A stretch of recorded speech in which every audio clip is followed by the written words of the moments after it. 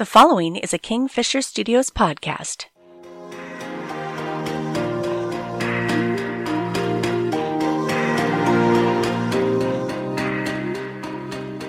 Part of the human experience is accepting that there are certain constants in the world around us.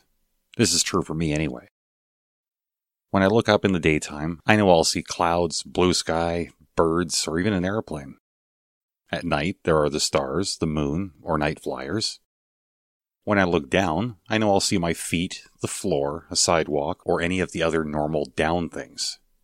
I could keep going, but I think you get the point.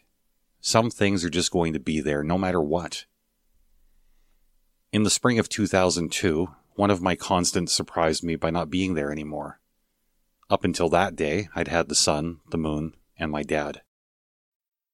He was supposed to always be there, but instead he died.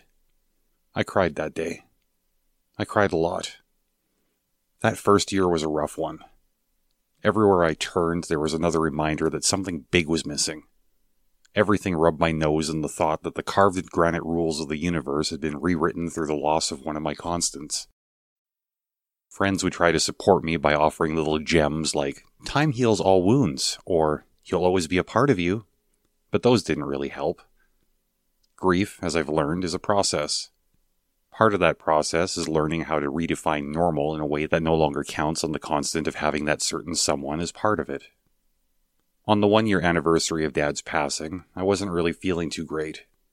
I guess I'd gotten it into my head that if I could somehow grind through a whole year without him, I'd start to feel better. I was wrong on that day. I was wrong on that day every year for 16 years. But this year was different. He passed on May 9th, 2002.